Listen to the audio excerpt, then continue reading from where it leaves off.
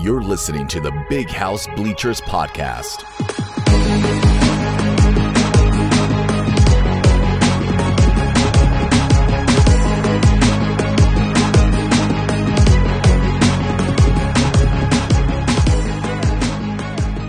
Welcome to the Big House Bleachers podcast. I'm Michael Smeltzer. I'm here with my buddy and co-host, Matt Hartwell, and we have a very special guest on the pod from the Wolverine, which of course is part of the On3 network of companies. We have Clayton Sayfie. Clayton, how are you doing, buddy? I'm doing well, guys. Thanks for having me. We were just talking, before here. It's gonna come quickly here. Big Ten Media Day this week, so that'll be crazy, and then fall camp, and we are into the season, but I'm super excited. We're getting down to crunch time. The buzz in the air is starting to get tangible. I feel like when you get like inside of that 45-day mark, everything feels and smells a little different. So I'm assuming you'll be out at Big Ten Media Day. Is that right? Yes. Yep. We're down in Indy for both days. Michigan goes Thursday. Jim Harbaugh, Blake Corum, Chris Jenkins, Mike Sainer still. So I'm super excited to talk to those guys and just kind of hear what Jim Harbaugh has to say. I feel like every year he comes with a different theme of sorts, beat Ohio State or die trying, that sort of thing. A lot of it stems from probably just what he's been thinking about all summer as he waits. He probably can't wait just as much as the rest of us, or maybe more. So that'll be really interesting, and should be some good content coming from that. Heck yeah. Matt, how you doing, buddy? Life treating you good?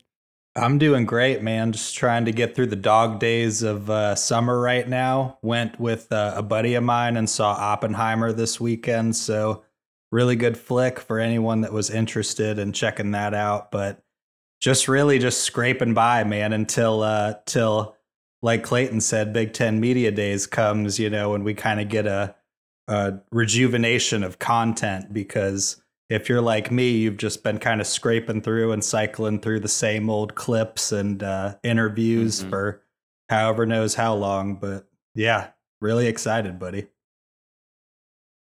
Well, Big Ten Media Day will get us all pumped, and it feels like the guys that are coming to represent Michigan, or I should say going to represent Michigan, may hint at who we might see as team captains this season. So I know we've talked a little bit about that. That will be interesting. Clayton, I got to warn you, we're going to jump right in. And Matt and I, we hold you personally responsible for all of On3's opinions as a whole. And so with that being said, we're going to talk a little bit about Jadyn Davis right off the jump. Okay. So On3 has famously, or I should say infamously in the Michigan fan base, Michigan community, On3 has ranked Jadyn Davis a little bit lower than some of the other recruiting sites. It does look like he's up to about the 7th ranked quarterback, according to On3, if I have my information correct here. I'm curious, do you see it similarly, or do you think that he should be a little bit higher? Yeah, so first of all, I don't cover recruiting as close as I do the team, or really much at all. But, I've watched some film of him, some highlights, haven't seen him in person or anything like that. But, I tend to trust, kind of those guys. And I will say this too. On3 was a little bit lower on him than some of the other services. Charles Power runs On3's scouting, he did it for 24/7 for years and years before that. So it's not like it's some totally new guy that's come in and is trying to shake things up. He's been in the business for a really long time. Michigan had him a little bit lower. Some others have followed suit recently. ESPN dropping him outside of the top 100, 24/7, putting him, I think, at number 76 in the country. So, and you have to note this too. I think it's a weak quarterback class overall. You don't have 5, 6, 7 5-stars. I think it's only 1 or 2. So that plays a factor. I think people are kind of catching up to that. So, I think that still puts him in a really good area. If you're Michigan, Cade McNamara was, I think, ranked lower than that. He won you a Big Ten championship. J.J. McCarthy obviously has the potential to be special. He was ranked much higher. But I think it's a good sweet spot. And, I'm not defending one side or the other. I think we'll see it play out, but there's no agenda or anything like that. And if there was, I think you probably assume we were trying to influence it the other way, but we have nothing to do with the rankings. I will make sure to make sure that that's noted. Well, that is a great company man response. Give this guy a raise on 3. He's out here defending the brand, and I love it. And of course, we're just poking fun, man. We're just giving you a hard time. No, I know. It does appear that Jadyn Davis is in a handful of quarterbacks that could be, that top 2 or 3 guys in the class. We saw that at the Elite 11 camp. Matt, did you see that there's some stuff going around about, of course, Taylor Tatum committed to Oklahoma. He seemed to be a strong Michigan lean. He was almost unanimously kind of the top 1 or 2 running back in the country. But then our guy Jordan Marshall has been climbing up some of the rankings. On3 was actually one of the early companies to rank Jordan Marshall in top. On3 hated Michigan, though. Yeah, that doesn't fit the narrative right now, Clayton. We get to just shift it whenever we want to use the narrative. Move the goalposts. Yeah, right. But Jordan Marshall is up there in the top 3 with I think rivals and On3 and some 247 is lagging behind on ranking him higher. But Matt, are you kind of thinking that maybe Jordan Marshall could in fact be better than Taylor Tatum, and that maybe Mike Hart got the guy he wanted the whole time? Well, personally, I think that this Michigan staff and this strength staff have the ability to ultimately develop whoever into a great athlete for the University of Michigan. So I think that Jordan Marshall, coupled with his talent that he already possesses, which, by the way, I did find that interesting, all of this conspiracy theory for On3 and Jadyn Davis, while Jordan Marshall is like the number 12th ranked running back or something per 24/7. So, there is a little bit of difference of opinion there. I think Jordan Marshall is going to be a stud. I think that he's going to rise a little bit. We're going to see him rise a little bit more. And I think Mike Hart's got a good guy to really shape in his mold almost. I hate to player comp with Mike Hart, but I think that he has the opportunity to be very similar with his type of skill set to a Mike Hart-esque running back. And Clayton, are you feeling pretty good about the running back situation? We've got Jordan Marshall in the bag. Capana, who's a guy out of the Vegas area that I think is a sneaky good recruit. So are you feeling pretty good about the RBs? Yeah, Capana feels like one of those classic Mike Hart finds, right? It looked like for a while there was going to be a chance to, get both Jordan Marshall and Taylor Tatum in the same class. But our EJ Holland was one of the first to say, hey, wait a minute, USC is in this race. Everyone assumed it was going to be, I think, Michigan and Oklahoma. And he's like, wait a minute, I'm hearing a lot of USC smoke. And then it was like, wait, is he maybe not going to be, is this Michigan maybe not in that top 2 right now? So Mike Hart, I think, probably knew that before the rest of the general public. They go get Micah Capana, who I think is higher on their board. And you got to trust Mike Hart when it comes to both identifying talent and developing talent, as you mentioned, Matt. I mean, there's nobody better potentially in the country. You've seen Blake Corum take huge leaps each season. Maybe won't take as big of a leap because he's already so good and he's recovering as well. You see Donovan Edwards get better. You saw Hassan Haskins in just one offseason with Mike Hart working with him get a lot better and become an All-American. So you got to trust what he can do with both Jordan Marshall, top end type of guy, number 32 in the country, could be a 5-star by the end of the class. As you guys mentioned, as I'm a company guy, On3 has him higher than everybody else. And then Micah Capana, one of those maybe developmental guys. I don't want to call him a project, but somebody with really good speed and that Mike Hart could turn into a great player at that position. So you got to be excited about the running back position. And it was big for Mike Hart to do this in this cycle too. He's a great developer, but they haven't done as well recruiting since he's gotten here. So I think he's picking up some steam. And as the years go on, as Mike Hart, let's say he stays here for several more years in this role and guys start to realize what they can turn into under him, I think it'll be easier and easier for him to land elite level talent. Yeah, and it's easy to forget that these guys haven't even played their senior year in high school yet, right? Yeah. So we're over here, we're kind of splitting hairs when we're talking about evaluating guys.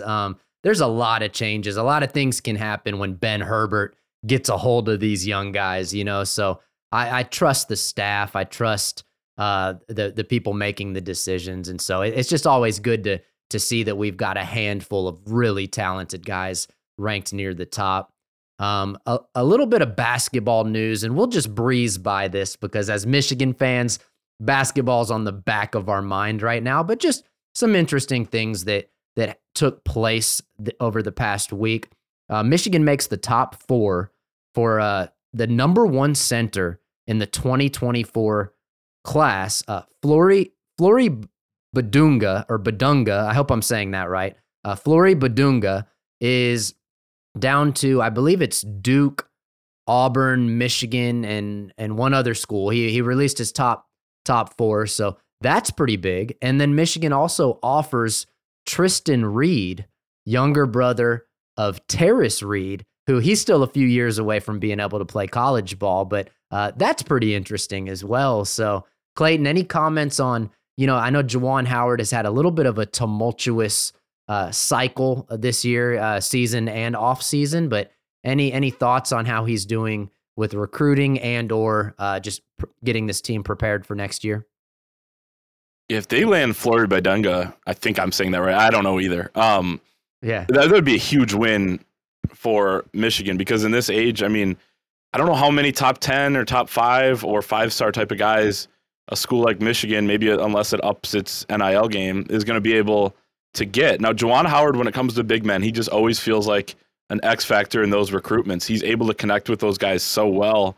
And if he uses a similar pitch that he did to Hunter Dickinson, to Moussa Diabate, to Terrace Reed, to Olivier Kamwa this offseason, talking about how he can develop those bigs into NBA players, and I think that can work. But relationships and talking about development of a program are one thing these days. NIL is another, and I do wonder how NIL heavy this recruitment's going to be, especially the end. It could be looking one way one day, and the next day something else happens. So that'll be interesting. I haven't heard that Michigan's completely out of it. Haven't heard that they're necessarily the favorite. So looking to gather more on that one. And then Tristan Reed, I got a funny story about that one. So he is going to be a promising prospect in 2026, but I was going to cover the Michigan Northwestern game this past February, big Michigan win on the road. I'm at Mustard's Last Stand, famous hot dog stand right outside of the football and basketball arena at Northwestern, and was sitting there having my hot dog. My brother was with me, and there's a couple that was getting their hot dogs, and they were saying, our I think it was his cousin. So our cousin's playing today. He plays for Michigan. And I was like, oh, who is it? Well, Terrace Reed. And we get to talking, and they're like, Terrace is good, but his brothers are pretty good too. And Tristan was one that came up. So I was keeping my eye on this kid for a while. He got his first D1 offer just last week. A few days later, Michigan follows suit after Kansas State and St. Louis did. So that could be one to watch. He's already 6'8" or 6'9" in the 2026 class, and could be. I just love Terrace Reed too, like just his character, his mental makeup. So if he's anything like his brother, I think we could see him in Ann Arbor too. But obviously super early in that one. But they got an in, and Juwan Howard, when he has a connection, he seems to do pretty well with some of these kids. Well, that is one of the many benefits of hanging around a hot dog stand. Exactly. That is for sure. Matt, how you feeling about Juwan? It feels like he's making some off-season moves. We have 2 scholarship positions available on that team right now. So it feels like, I know that West Virginia guy that we talked about last week, Jose Perez, he decided to withdraw from the transfer portal. He's going back to West Virginia. It feels like Juwan is really pushing to land some of these guys, but how are you feeling about his ability to come through on these guys? Well, he feels like a guy that's doing what he can in the situation that he's in, because when it comes down to it, Michigan doesn't have a whole lot of chips to barter with from an NIL standpoint and really from a success standpoint from last year. So I think I don't know. I like what I'm seeing from the guys that are currently with the team. I don't know what the future holds, if he'll be able to draw any substantial names in prior to the start of the season, but it looks like he's doing what he can. From what I can tell, all reports indicate that every name that hits the transfer portal, he's reaching out. He's got an offer in place. He's having conversations. So I tip my hat to him for all accounts as far as that's concerned. But I don't know. We'll see if it translates, and if not, we'll see how the next season goes. I am excited though for Tristan Reed, per Clayton's indication. Not a whole lot of info going into him so far, very early on, but that could be a guy in the future to look at. So very excited about that one. Well, let's get to the bread and butter. The countdown to Michigan football is on, and we are football guys. So as much as we want the basketball team to succeed, there has not been this much buzz heading into a Michigan football season, maybe in my lifetime. And I was born in 1987, so that's quite a bit of, we're talking about some significant buzz heading into this season. So what we've prepared for our listeners is we've got some, well, you could call them burning questions or just thoughtful questions heading into this season. We're going to do a little roundtable discussion and just see where everybody lands on these questions. So Clayton, I'm going to start with you. And the first question we have on the agenda is, which offensive player will exceed expectations this season? People who listen to our podcast won't be surprised by this, but I'm going with Roman Wilson. I've been a Roman Wilson guy all off season, and really for a while now, but I just think there's more there than what we've seen. And he's been productive, he's been good, especially when healthy.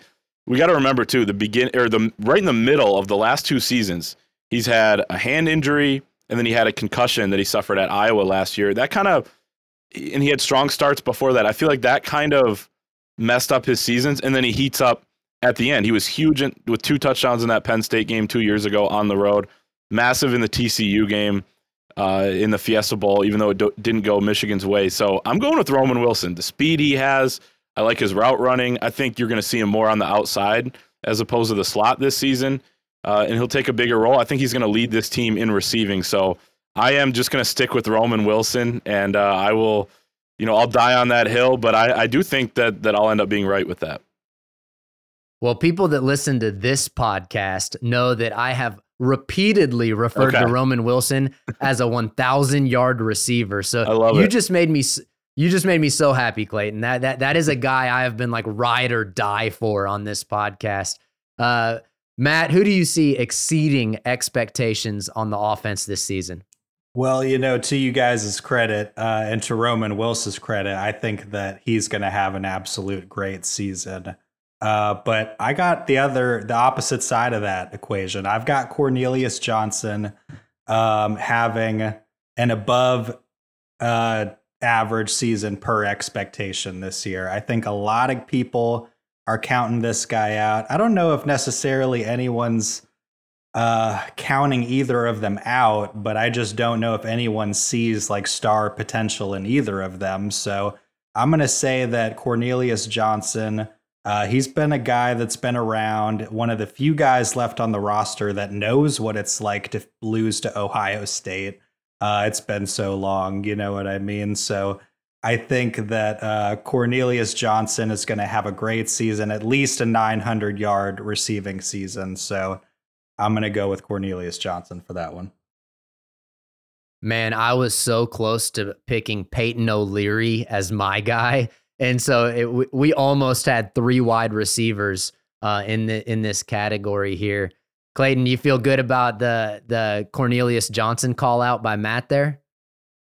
Well, is he calling us out for, saying Roman Wilson's going to lead the team? I don't know. No, I don't think so. No, I think he's No, I mean, okay, I think Cornelius Johnson is going to have a good season. We have to remember too, people that are concerned about the wide receiving core, and I'm not necessarily concerned, but I do recognize that there's probably not a game breaker here. These 2 guys, Cornelius and Roman Wilson, led Michigan at their wide receiver spot 2 years ago when they won a Big Ten title with a worse quarterback, no offense to Cade, than they're going to have this season in JJ's second year. So they should be more than enough as long as they stay healthy, as long as they get enough from Tyler Morris. You got good tight ends, I'm sure we'll talk about, great running backs, great offensive line, and again, JJ will be better. I just think in terms of upside, Roman Wilson has a little bit more or quite a bit more. And Cornelius Johnson, I don't want to say he is what he is because he can improve, but I feel like he's just been so steady and so solid for a while that he'll just continue to be that. I don't necessarily see a big leap out of him, but I'm not knocking the pick. He may have 900 yards. He may lead the team. He's led the team in receiving before, so I think he's going to be productive this season. That's fair. And to your point, no, I'm not knocking Roman. I think that there's a world where not even just these two guys, but honestly, multiple guys kind of eat in what Michigan has going on next year. So I'm sure we'll get to more of that as the pod goes on. But I think that both of them have a little bit of meat on the bone going into this season. So we'll see how that kind of all culminates. Well, it sounds like we're all feeling like JJ McCarthy is going to air it out a little bit more, because my pick for this question of which offensive player will exceed expectations, I'm going to go with AJ Barner. And that's a little bit of a strategic pick for me, because to me, I feel like one of the positions you want to be in on a Jim Harbaugh offense is that second string tight end, right? I feel like Harbaugh loves getting multiple tight ends on the field. We saw Schoonmaker make a living when Eric All was kind of a decoy tight end for a while there. And so I think, we could see Matthew Hibner really take a step up, but I think AJ Barner is going to be that guy. I think we could see, a couple hundred receiving yards from him, which is more than I think people would expect. And so I'm going to go ahead and say AJ Barner. How do you guys feel about that?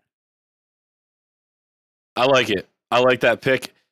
Michigan had, multiple tight ends on the field more than 50% of the time last year. So that's a great pick. And I'm going to save the rest of my assessment there for the next question because it kind of ties in a little bit.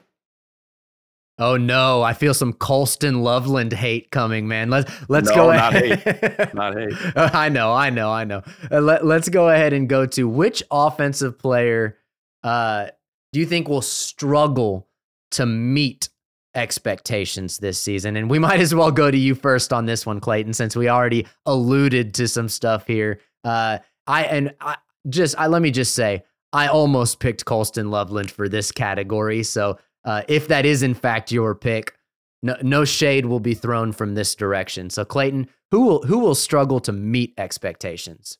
So I think Colston Loveland is going to have a great season. I just think the expectations are a little bit too high. This happens sometimes where it's kind of funny. Like there are some guys on a roster that everyone assumes will be way better than they were the year before. And then there are some guys that people forget that they can improve and they think they'll be the same as they were the year before. It's hard to pinpoint which guys those are going to be. That's kind of what we're doing right now. And it's a tough exercise. I'm saying Roman's going to take a big leap. Cornelius might not. I could be wrong about that. I just think the expectations are a little bit too high for Colston Loveland. Although I think he's going to have a great season. I think he's going to have a fantastic career here, and he's off to a great start. I just don't think maybe he'll be an All-American type guy or first-team All-Big Ten type guy quite yet. And AJ Barner's there too. They're going to spread that out a little bit. They're both going to be on the field. They're both going to get their touches. So I'm going to say Colston Loveland. He's not going to struggle, but he may struggle to meet those very, very lofty expectations that I keep seeing online. I love the pick. I completely understand where you're coming from. I know Matt is very high on Colston Loveland, so I'm going to let him comment on this. I do. And God, this does kind of suck, right? I mean, we're essentially surrendering a little bit of our faith in one of these guys to have a superstar campaign this year. So I've got one take that's a lot safer and then one that's maybe a little bit more spicy. I'm going to say Darius Clemens, and really not even just Darius Clemens, but probably anybody in that wide receiver 3 and under spot. I mean, we saw it this past season, the departure of Andrell Anthony, AJ Henning, a lot of notable guys that were expected to excel in that mantle. And I think the same guys that are stepping into that role this season are on watch for the same thing. You know, we've got really talented wideouts in Tyler Morris, Darius Clemens that are going to be juniors this year. I think that Colston Loveland, I think that Cornelius Johnson, Roman Wilson, AJ Barner, those four guys are going to absolutely eat this year. I think they're going to eat up a lot of the offensive play yardage. And I just don't know if anybody under those four names is going to get any kind of substantial run this year. So I think that it's going to be another year of an Andrell Anthony situation for guys like Darius Clemens. So we'll kind of see how that goes. Another name that I kind of thought of is Blake Corum. And I know that a lot of people might disagree with that. He's our Heisman returning guy.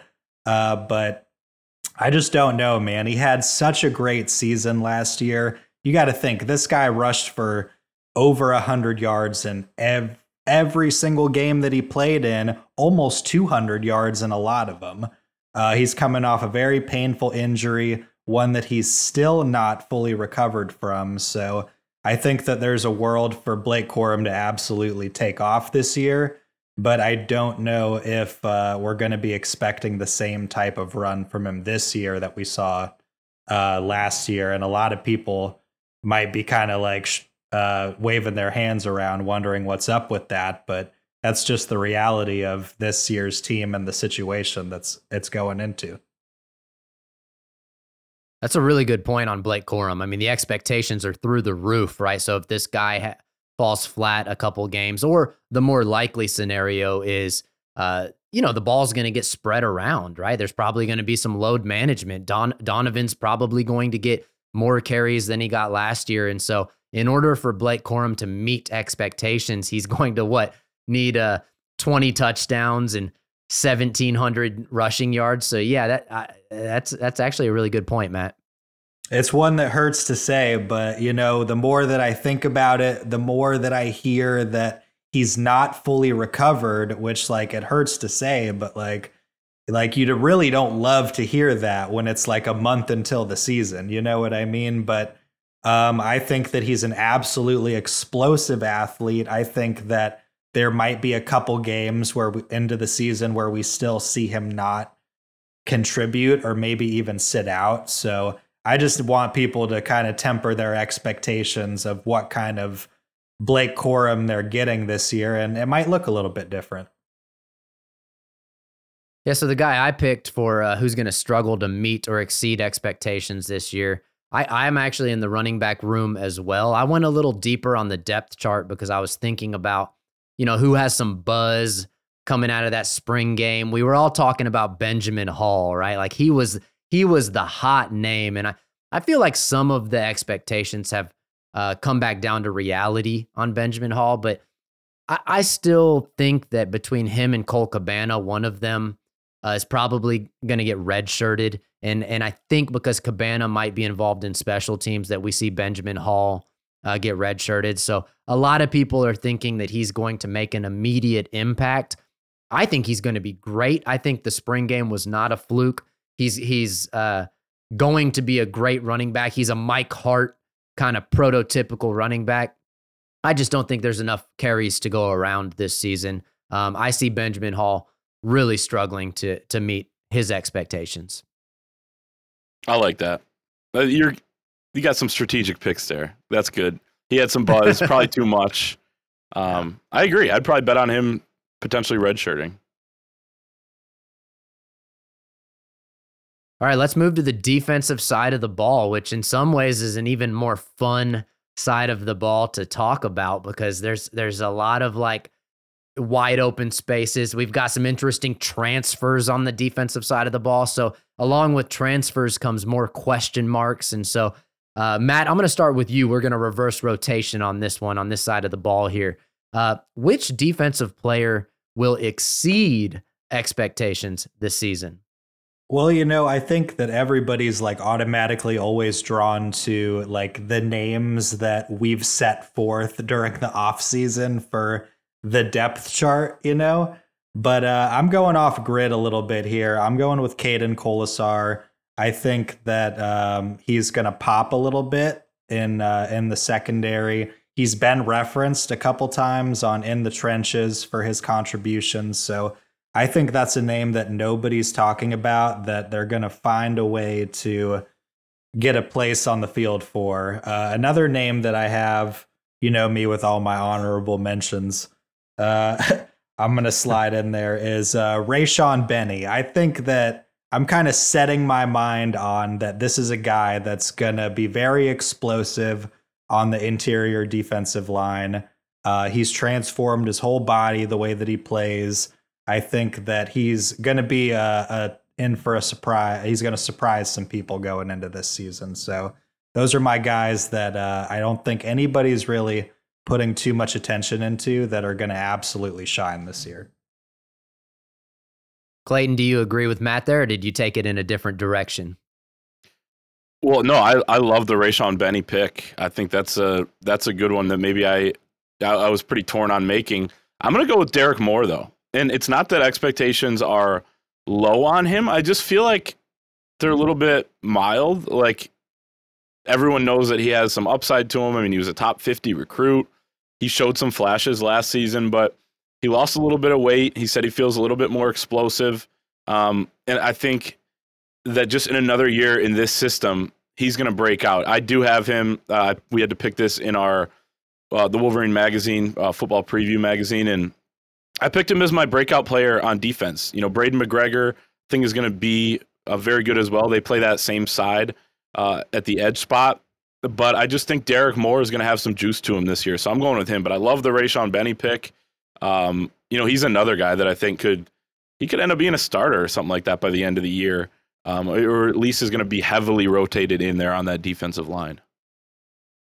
Well, there's an enormous amount of parity and competition on that defensive line this season. It's like none of us really know, like, who is that guy going to be? And my pick is also on the defensive line, but it's not a name that you guys have said yet. So I actually think the guy that's going to exceed expectations is Jalen Harrell. And, Clayton, you brought up some of these guys we just expect to be who they are, and then other guys we sort of like have knighted them as the next big thing, and at Michigan. Yep. For me, it feels like Jalen Harrell has been typecasted. Like, oh, he's going to be really good. We know who he is, but everybody loves to say like, Braden is the next Aiden, and Josiah is coming in and he's going to lead the team in sacks. And for me, I feel like Jalen Harrell is just, got his nose down. He's grinding. He's working hard. He's really set up to perhaps lead the team in sacks this year and be really a stud on that defensive line. So I'm going to go with him, but I also am open to the idea that everybody on that line has like 4 or 5 sacks, and that nobody goes like Aiden Hutchinson or David Ojabo with it. So, we shall see. But let's look at the less inspirational question on the defensive side of the ball here. Who do you guys think might struggle to meet expectations? Matt, we'll start with you. I'm so glad that you started with me, because I'm going to keep it right along the same defensive line that we're talking about. With probably the more obvious pick, I'm going to go with Braden McGregor. And really, I didn't even realize that expectations are still high for him until this poll that I put out on Twitter the other day, basically asking everyone who they thought would lead the team in sacks this year.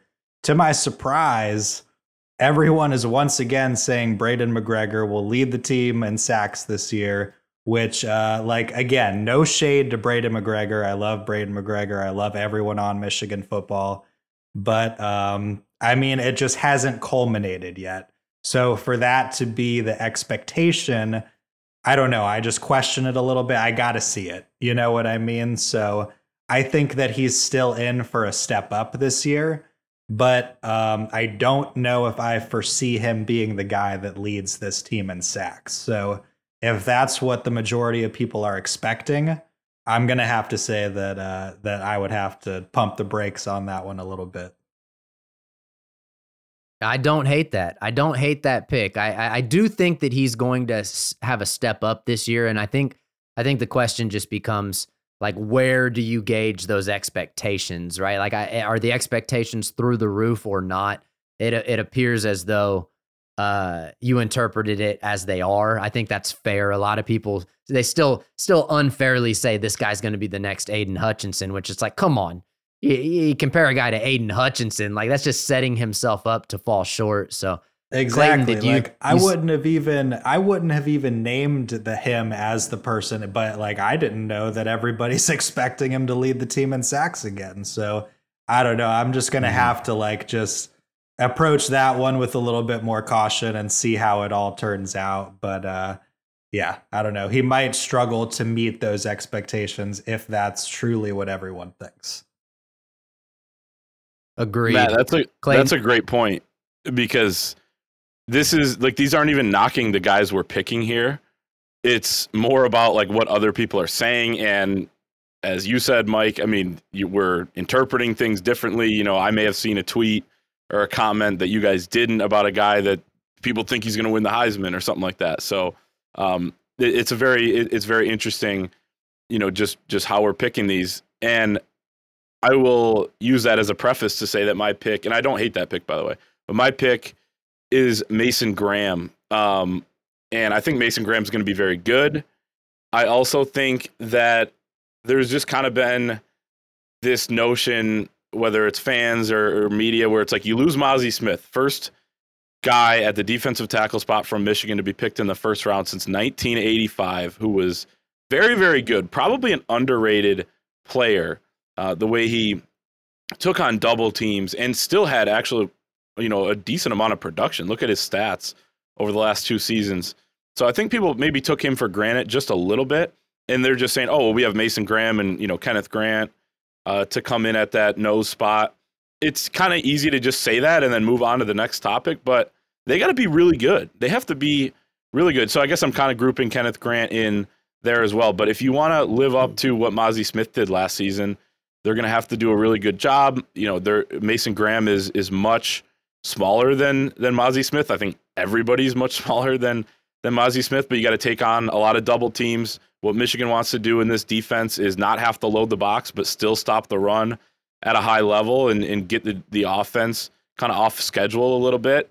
And a lot of that comes down to the nose tackle. There's a ton on that position's plate. So for me, it's going to be Mason Graham, and a lot of that has to do with people maybe glossing over how much is going to be on his plate this season and how big of shoes he has to fill.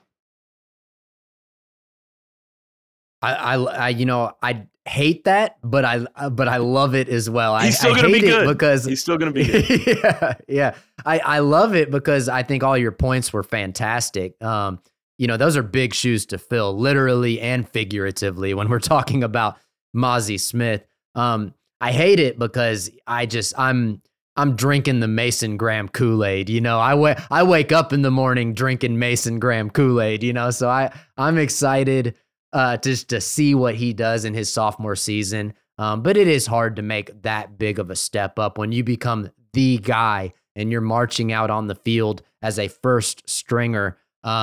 You know, the expectations change and the challenge changes. I'm going to be the first guy in this whole defensive side of the ball. I'm going to venture into the secondary. I noticed we didn't talk about any linebackers, so I guess we all kind of think we know who they are. And I'm going to venture into the secondary. The guy that I think is going to struggle to live up to expectations. And by the way, I hate my answer. I absolutely hate my answer. I hope I'm wrong. Just by Josh saying Wallace. The secondary, you're already wrong. Yeah. I think Josh Wallace may struggle to live up to expectations, and here's why. Everybody just got excited and assumes like, awesome, check, we've got that guy across from Will Johnson. You know, Amarion Walker has less pressure on him now. He can learn the defensive side of the ball. We feel really good with Rod and Makari, you know, in the safety spots. Will Johnson's a stud. We know that. Mike Sanders still in the, playing a little closer to the line of scrimmage. The secondary is looking good. Well, Josh Wallace was playing at UMass last year. I know he's a stud. I know he has the measurables. I know he's a very good football player. But we can't forget that the level of competition that he's going to be facing day in and day out, it just got a whole lot tougher. So if there's any guy in that secondary that may struggle or may require a little bit of, I hate to say a learning curve with a guy that's an upperclassman, but, a little bit of a readjustment, I think Josh Wallace might be that guy. You just never know how that transition up is going to go. Let me take it to the basketball terms. Mike Smith, then Devontae Jones, a little bit different. He needed some more time. Other guys that are making that, what you call them an up transfer. You just don't know. Josiah Stewart, is he going to step in and be incredible right away as a pass rusher, or is it going to maybe take him some time? How do you translate, 12 and a half sacks in a season in the Sun Belt? How do you compare that to the Big Ten?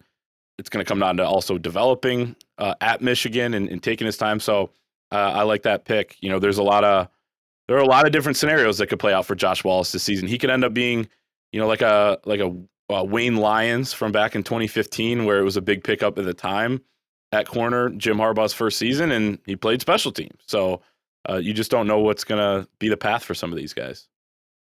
That pick is fair. However, I don't think that the only thing that I would mention is that I don't know how high the level of expectation is just for Josh Wallace, just because I think that a lot of people are presuming that someone else might step into that role, maybe by later in the season, Jair Hill, potentially somebody else, Amarion Walker, once they kind of get their footing under them. So I think that most people just hope that Josh Wallace is going to be like a Band-Aid, if anything, until some of those guys can get some meaningful reps in. But obviously the hope is that he can blossom into something just as elite opposite of Will Johnson. So I don't know. Hopefully we see that, but hopefully we've got some other guys just kind of waiting to also take that guy's spot, because at the end of the day, he's gone too after this season. Yeah, so we've pretty thoroughly covered some of these individual questions. And so the next logical question to ask has to do with games, right? We start looking at the schedule, and it's a very obvious, you look at like which games are the biggest. It's very obvious on this schedule. You got Ohio State and Penn State. Those are very clearly going to be the most challenging, biggest games on the schedule. The non-conference schedule is, for the second year in a row, is kind of laughable, right? And we're going to make up for that in the next few years with Oklahoma and Texas, and then of course USC in the mix. But the question is, who do we see as the sneakiest like trap game? That game you look at on the schedule and you get a little nervous and think, maybe we're going to overlook these guys. Maybe there's always somebody that plays you tougher than you think they're going to. You look at Illinois last year, or Rutgers the year before. So I'm going to jump right in with mine. When I look at that schedule, I can't get over, for some reason, the Nebraska game. And it's we have our 3 non-conference games, and then we have Rutgers to open the Big Ten schedule. Something about Nebraska just makes me a little cautious. We know they're going to have more talent than those first 4 teams that I just listed. And then whenever a coach, gets replaced, I always feel like that new coach has an opportunity to change the energy and the culture of the program. A lot of times, if that guy's going to be successful, he might get a surprise victory early on in the season, really change the energy. I almost think of, to use another basketball reference, when Jawan knocked off UNC and Gonzaga, and in the very early in the season when he took over Michigan. I hope that's not the case, but we've seen Nebraska does carry the ability to play a lot of teams closer than expected. So For me, it's the Nebraska game.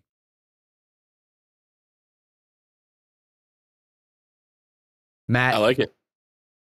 Matt, who are you thinking, man? I'm gonna go closer to the end of the season on this one. Probably another obvious one that many would think about, which is the Maryland game. I think its positioning is just like conveniently similar to last year's matchup with Illinois. Obviously, Maryland also pulled a very close game out the week before Michigan's matchup against Ohio State last year. So I think that if there's any kind of team that can knock Michigan off its footing with its energy and their ability to surprise some people for a few quarters of football, it could probably be Maryland. That one has me a little bit scared. And also the fact that it's on the road, which historically doesn't mean a lot for Maryland versus Michigan, but that's also another dynamic. Yeah. Maryland's my pick too. And I'll take it, a couple steps further as well. As you have a third or fourth year starting quarterback at Maryland. That's kind of the worst case scenario of who you want to play in between Penn State and Ohio State. The week before, you're going to be on the road too. It's going to be an emotional game one way or the other, and then you're going into Ohio State, which is naturally a spot where you could probably look ahead a little bit.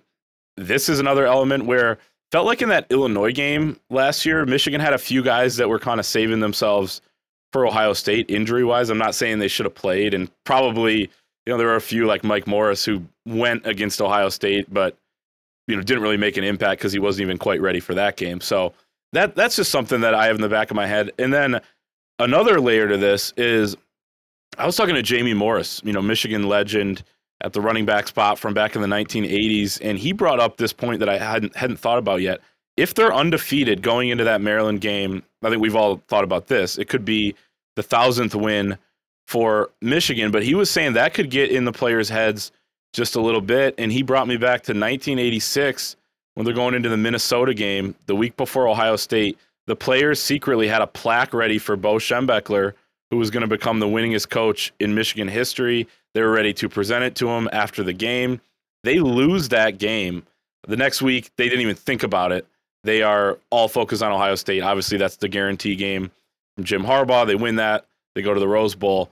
But it's something that I think people like us and people like Jamie, who has a radio show now, are going to, we'll probably be at fault for a little bit of this because we'll be talking about it all week, that week, if it comes to that. So that's just something I hadn't thought about till he mentioned it. And that is why I think for a number of reasons, Maryland, which also has a great receiving core, I think coming into this season could be Michigan's trap game. But I love the Nebraska pick as well, Michael. I was at that game 2 years ago at Nebraska when Michigan needed a fumble recovery, a Jake Moody field goal, a couple of them late in the game. And that was as electric an atmosphere as I've ever seen. And yeah, maybe it won't be quite that in some of their games in November when they're 4-7 or whatever it's going to be at that point, and we'll see what Nebraska is. But September 30th, there's going to be a lot of juice in that building. There are going to be people really excited about the first big home game under Matt Rule. So I'm with you on both. I think both could be close. Yeah, I'm in this just beat East Carolina mindset right now. The expectations are just so high this season that it almost makes me nervous. I'm very excited, but it makes me nervous because a lot of people are looking at the schedule and they're like, "Oh, we're going to be 8-0," heading into the back stretch of the season, and it's like, well, hang on. These are all 8, decent teams that we have to line up against, and if we stumble, then it makes it leaves us very little room for error against a team like Maryland. If we can get past that Penn State game undefeated, then we'll start to, then I'll start to really get pumped about the prospects of what's going on, but depending on who has losses. But right now it's just beat East Carolina. Let's go. Week 1, ECU on the clock. We're going to have to wait a long time. That's a great point. last year everyone circled that Penn State game, which was right smack dab in the middle of the season, top 10 matchup. Once they got past that, it was like, okay, you just got to beat. I know Michigan State was still on there, but they weren't very good. Nebraska, who am I missing? The other teams that were in there. And you were like, all right, we can kind of start looking at Ohio State now and what this season could be, especially after what they did the year before, kind of allowing us to believe that this team could, put things over the top, at least in terms of the Big Ten. So this year, we're going to have to wait till mid-November, November 11th at Penn State before you can really start feeling good. And then as soon as you win that game, if you do, you got the trap game that, Matt and I picked, looming before Ohio State. So very, very interesting the way the schedule sets up. And then in between all that, you also have all these like knock it out slugfests that Michigan's going to get into. Like nobody ever gives credit to the fact that like most of Michigan's games last season, they were like 2 half football games. Like for one half of a lot of those football games, we were all like sweating bricks, like what the fuck? Why is it so close against Rutgers again? Like what is going on? That was ridiculous. Yeah. Yeah.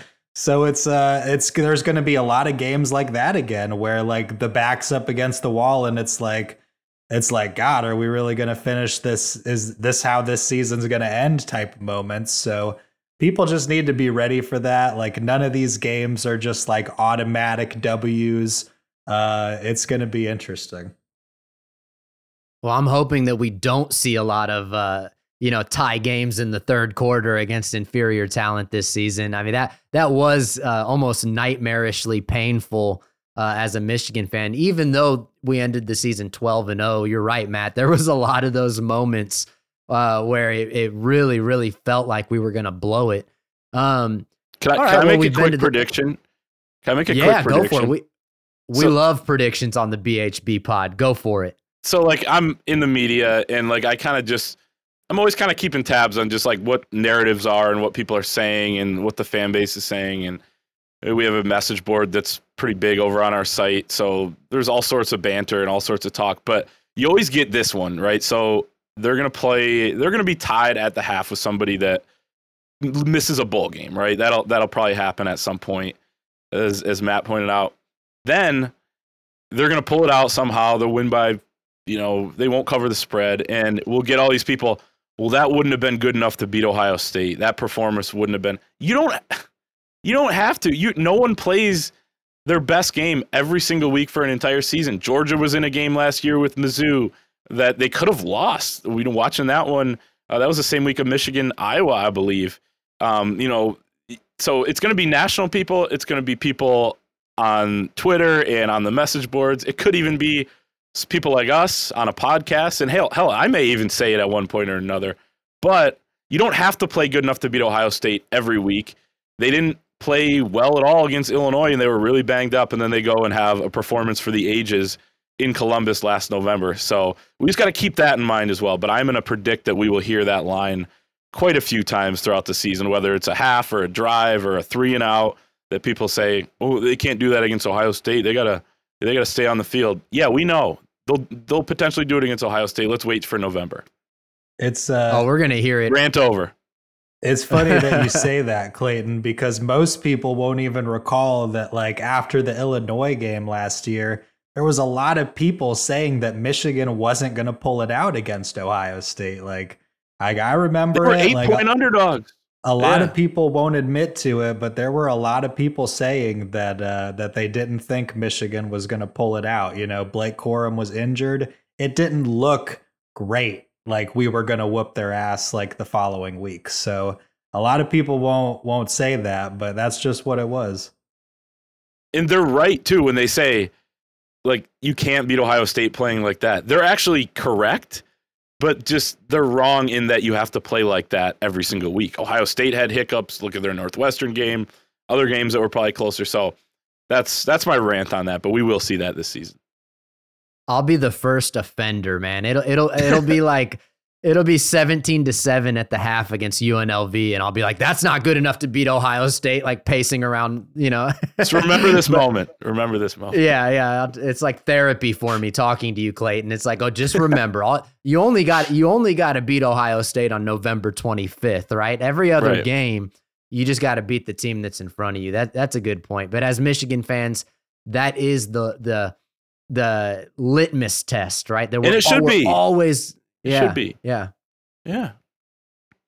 Well, we've been to the college football playoff 2 years in a row. And so the next obvious question when you have a team with this much success is which one of our assistant coaches is likely not going to be able to stick around? Who's going to get sniped? Who's the next guy to become a head coach? I'll be very surprised if we don't all three have the same answer on this question. I think there's one guy that's pretty obvious.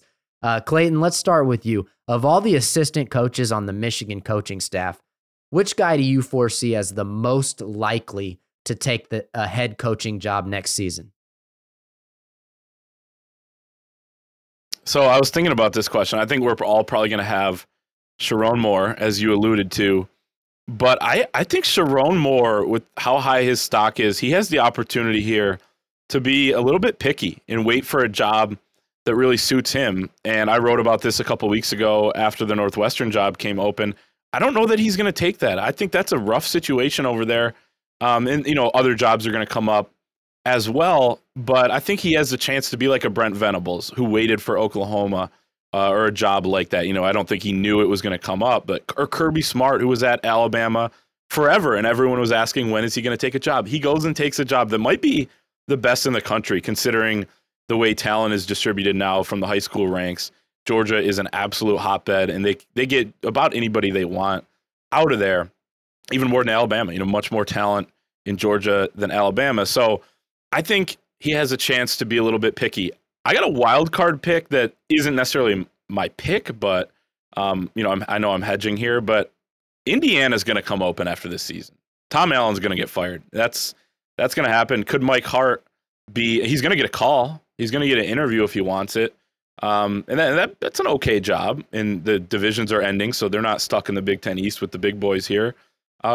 So there's a chance. I think there's a chance there. And Jesse Minter, you got to throw his name out as well. But my wild card pick is going to be Mike Hart.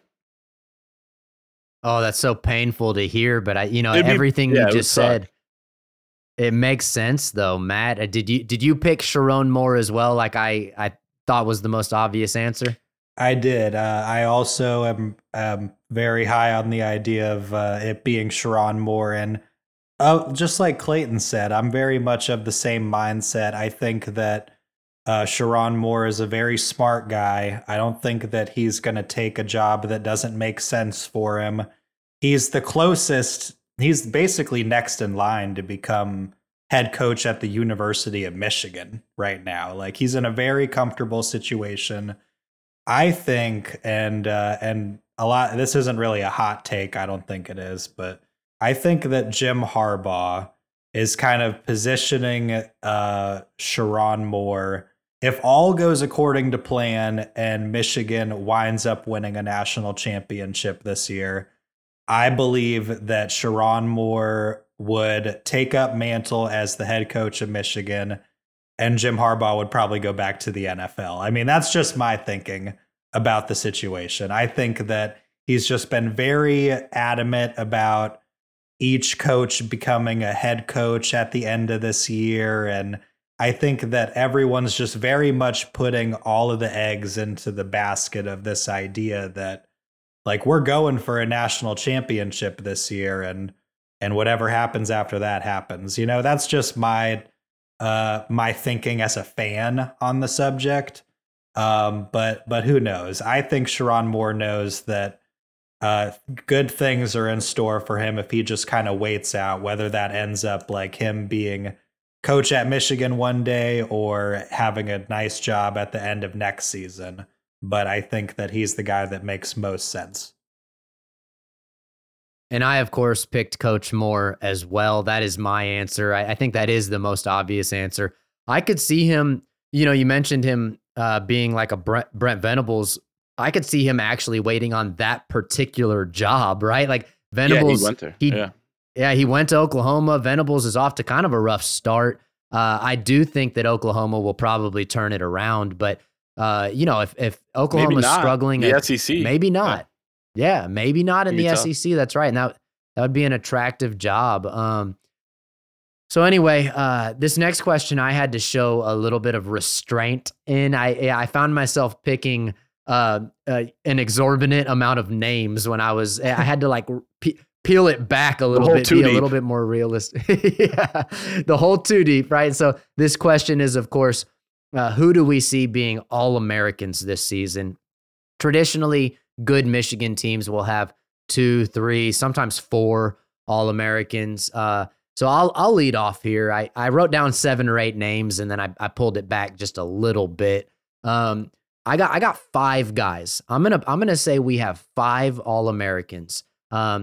I believe that JJ will be one of the best 2 quarterbacks in the country this season. I'm very high on JJ. The question is, will he get the numbers to become an All-American? I think if Michigan keeps winning, that helps his case. So I do have JJ. I'm back on the Corum train too. I spent a little bit of time saying, well, he's going to split carries with Donovan Edwards, but I'm back. Those clips that circulated the last 2 weeks on Twitter where Corum was kind of buzzing again. I'm bought all the way back in on Corum. So on the offensive side of the ball, I've got JJ, Corum, and then I'm just going to throw Zach Zinter into the mix because I want to have a guy on the Michigan offensive line potentially being All-Americans. Why not big Zach Zinter? Close his career out with a bang. And then on the defensive side of the ball, Will Johnson. I think a lot of us are buying what he's selling. I'm also one of those people. 5-star talent could definitely be a shutdown corner in the Big Ten. And then my last guy that just excites me. I think that Chris Jenkins is going to be just a flat out stud for us every single game, every single play. So I threw Chris Jenkins in the mix. Those are my 5. Matt, we'll go to you next. Then we'll let Clayton do the exclamation point. But Matt, I'm curious about who are your predicted All-Americans on the Michigan football team this season? Yeah, I think I see it relatively similarly to you, Mike. I got a few names on there, but these are the guys that I'm probably most sure of. I didn't separate it by offense and defense. I just wrote them down. Also, I don't know if they'll be first, second, third team, whatever. I just am thinking they'll land here somewhere. But I've got Will Johnson, Chris Jenkins, Rod Moore, Blake Corum, Donovan Edwards, and Drake Nugent. I think that those guys probably stand the best chance of making it. And then my asterisk guys, I think Colston Loveland, Junior Colson, JJ McCarthy, Zach Zinter, and Trevor Keegan as well are names to watch. I think that if Michigan comes close to achieving its long-term goals this season, that a lot of those guys are going to make up that list. But for now, I'll keep it relatively conservative. And also Makari Page is another one that I've got an asterisk next to. But I think all of those guys I first mentioned are pretty surefire names. And then the rest of them, we'll see. I love the double running back pick. That gets me hyped, man. 2 All-American running backs. What? Yeah, that would just be fantastic. I hope. Clayton, are you seeing these names a little similarly, or did you pick anybody different there? Well, it's amazing how many guys are in the mix. So you said it like you had to kind of pare your list down a little bit, but there are so many guys that could be there. By the end of the season, a lot of it depends on stats and just how things work out, right? But I see it very similarly. I got Blake Corum on offense. I got Zach Zinter. I could see Nugent. I'm just a little hesitant since I haven't seen him play in a Michigan uniform, but I think he's going to slide in really well there. I could see Chris Jenkins. I didn't necessarily write him down. I got Rod Moore and Will Johnson. as my 2 on defense. So I guess I only chose 4. I could see it being more. I also think that there's literally a chance that individually, they're not all going to be, but individually, every starter on Michigan's team has that type of potential, or first team all Big Ten potential, which is partly why this is such an exciting offseason, right? Because we're awaiting a year where there's just so much talent, so much experience on this team, guys that are older, guys that have been on the biggest stages. So I could see that, but I'm going to go with those 4. But it feels weird leaving off guys like JJ or Jenkins or Junior Colson or guys like that. So there's a lot of potential. It could go a number of different ways. For me, with the Colson, one guy that, I'm sorry, Mike, I don't mean to interrupt you. No, go for it, buddy. For Colson, I think it just depends on utilization, right? Because we all know that this guy's an absolute stud. We just got to see how they're going to use him, if they're going to use him in a way that like whoever names these players is going to step back and say that they need to have him on the list, because he's got all the potential in the world. He can certainly get to the quarterback. It all just depends on if Michigan's going to give him the opportunity to flash within those schemes to be able to show that talent. So I'm with you. It all just depends on how deep of a run Michigan gets to make, and if all of these guys get to stack up the kind of numbers to land themselves on such a list. Yeah, I'm going to go ahead and just add a guy to my list right now because I'm feeling shame that I didn't bring his name up, and none of us have mentioned him, and I've been on the record saying he'll have an All-American caliber season. So I'm going to go ahead and throw Mike Sainristil in the mix. I think Mike Sainristil, I mean, he literally, it was his first year playing defense, and the dude was fantastic. I mean, there's a chance that he could be the best player in the country at his position this season if he takes another step up. So I'm going to throw Mike Sainristil in the mix as well. I like that. Do they have a spot for nickelback? Did they have a spot for all-purpose too? Because Donovan could end up being that, not even just running back. He has potential to get on it, and if he doesn't make it as a running back, could he be at all-purpose? I don't know exactly how that works, but that's a good pick. I know that there is a spot for all-purpose on several of those types of rankings. I know you have like that. There's 5 main All-American rankings, yep. And so in order to be a consensus, but I'm not sure if they all have the same positions or if they break it up a little bit differently. So yeah, we'd have to look at that. But this leads into the next most obvious question because we're talking about the cream of the crop, the studs on this team coming up. Let's finish this show off with a bang. And Clayton, I'll come right back to you on this one. Which Michigan Wolverine do you see getting drafted first in the NFL draft next season? It's another one where you could go a number of ways with it. I'm going to preface this by saying I think JJ has the highest upside of getting picked because he's a quarterback. I mean, let's say he has that type of special season that you're already seeing some NFL draft analysts predict that he will. He could go top 15. He could go top 20. He could go in the first round. It's a little bit harder for a guy who I'm going to pick at his position to go in the first round, but I'm going to go with Zach Zinter. I think he would have been a top 100 pick, in those first few rounds. Had he left after this season, I think he's going to be even better, even more healthy than we've seen him, and he's going to produce at a really high level. So I'm going to go with Zach Zinter, despite there only being every year a couple interior offensive linemen that go in the first. So maybe that means he goes early second or something like that. But I'm going to go with him. And then a dark horse, too, would be Donovan Edwards. In the mold of Jahmyr Gibbs, who went to the Detroit Lions early on, number 12, was it? Or 18 in the first round this past season at running back. You don't see a ton, and I know running backs right now aren't being valued all too high, but rookie running backs are, guys on the rookie contract are. So I could see Donovan Edwards because of all the tools he has in his toolbox going in the first round. So I just named a few guys, but my official pick, Zach Zinter, but man, there are a few guys that could really find their way in that first round.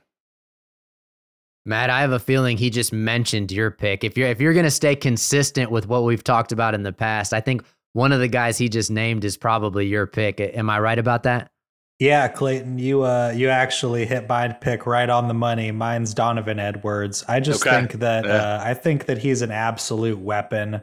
Everything that he brings to the table, we've seen him do some things for Michigan football in his short time with the program that a lot of guys don't do. I mean, the guy threw a pass for a touchdown in the Big Ten championship game. You know in his what was it, that his freshman season, you know what I mean? So I mean, you just don't a third see, stringer.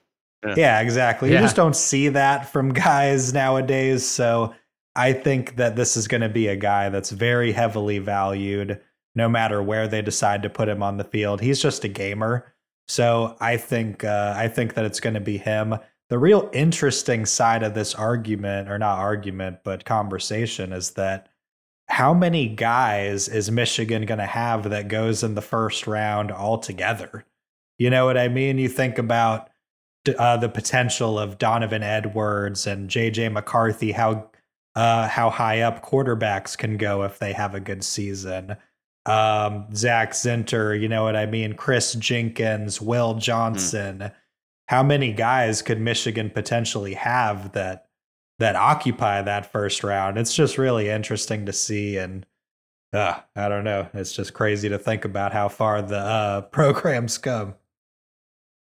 Well, I'm going to go out on a limb and say that no Michigan Wolverines get drafted next season. No, I'm kidding. How depressing would that be if that's how I ended this show? I was just like, nobody's getting drafted. That would mean the one more year fund is just fantastic. I mean, yeah, everybody comes back. Yeah, we get Michael Barrett for the 18th season next year. No, I went ahead and I'm going to go with JJ for exactly what Clayton alluded to earlier on, which is, quarterbacks, they run the NFL and they run the NFL draft. If he does what I believe he will do, which is makes himself one of the 2 or 3 top quarterbacks in the NCAA, I think that I foresee JJ being even maybe a top 10 pick, because I think that Caleb Williams gets drafted ahead of him, and then JJ McCarthy is the second quarterback off the board. That's what I foresee. That's what I'm hopeful for. The other guy that I could see in the first round is not Blake Corum. It would be Donovan Edwards. And then I see several of the offensive linemen maybe being second or third rounders, like maybe like a group of them kind of all going in that second to third round. But I love that we had, 3 different picks to end the show there. That was a very spicy conversation. Clayton, thank you so much for joining us. You guys do great work. I mean, I think most of our listeners are probably very familiar with the Wolverine and the print magazine that you do, all of the online and social coverage that you do, and you specifically, Clayton. I know that Matt and I have been following you for quite some time, so thank you for joining us. Where can people find you if they want to get in touch? Well, first of all, appreciate all those kind words. I tweeted it a few weeks ago, but you guys are one of the best follows out there recently that, I've come across over the last year or so when it comes to Michigan. So keep up the great work. People can find me on Twitter at CSayf23, CSAYF23, over at thewolverine.com. and the Wolverine YouTube page, all that sort of stuff. So the Wolverine, basically anywhere you can get it, I am a part of it, and can't wait for this season. Excited to potentially talk to you guys in the future. And Matt, where can people find you? Absolutely, and thank you, Clayton, for coming on. Like Mike said, I know a lot of our listeners probably go to you for a lot of the instantaneous news that they look for. So appreciate you coming on.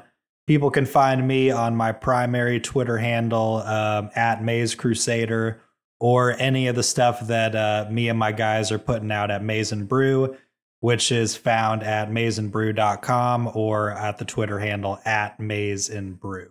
What about you, Mike? You guys can find me. My mainstay is Twitter at Wolverine Cron. I also have a blog site, wolverinechronicle.com, Wolverine Chronicle on YouTube. And I think I'm up to like 23 followers on Threads or something like that. So I don't know if Threads is dead yet or not, but Yeah, there's a Threads account floating around out there. But no, find me on Twitter. Find me on YouTube. Go to wolverinechronicle.com. For Clayton Sayfie, Matt Hartwell, I'm Michael Smeltzer. As always, go blue. Go blue.